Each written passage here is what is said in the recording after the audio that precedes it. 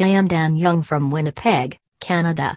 Today I am discuss with you about this topic, frequently asked questions about wood-fired hot tubs. A wood-burning hot tub reminds us of the days when there was no electricity or access to natural gas. Most hot tub perfectionists like the blissful experience of soaking themselves in a hot tub that's heated through burning wood.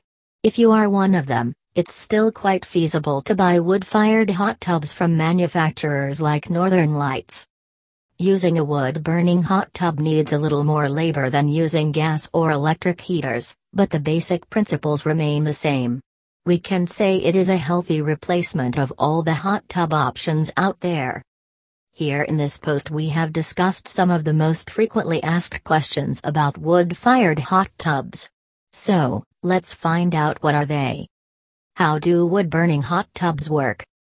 Gravity is the main element that allows for efficient water heating. Warm water flows in the upward direction whereas cold water gets down. This water movement remains steady when employing a wood-burning hot tub. The temperature rotation is continuous when we use a wood-fired hot tub. How long does the water take to heat up? This relies upon the burner and tub size alongside the temperature of the water employed to fill the tub and the weather condition. However, it usually takes 2 to 3 hours to heat the water to the required temperature. You can regulate the temperature simply by controlling the quantity of wood added and the air supply to the heater. How to keep your tub clean. Wash your tub carefully and often to maintain cleanliness and hygiene. Use a hose pipe or high-pressure hose to drain the water and wash down the surfaces.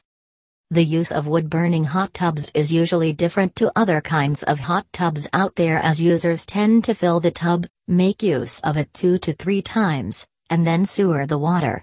Because of this temporary use there's absolutely no need for chemicals, which is quite beneficial for folks who are looking for chemical-free hot tub experience. What kind of fuel can you use? Always follow manufacturer's instructions for this.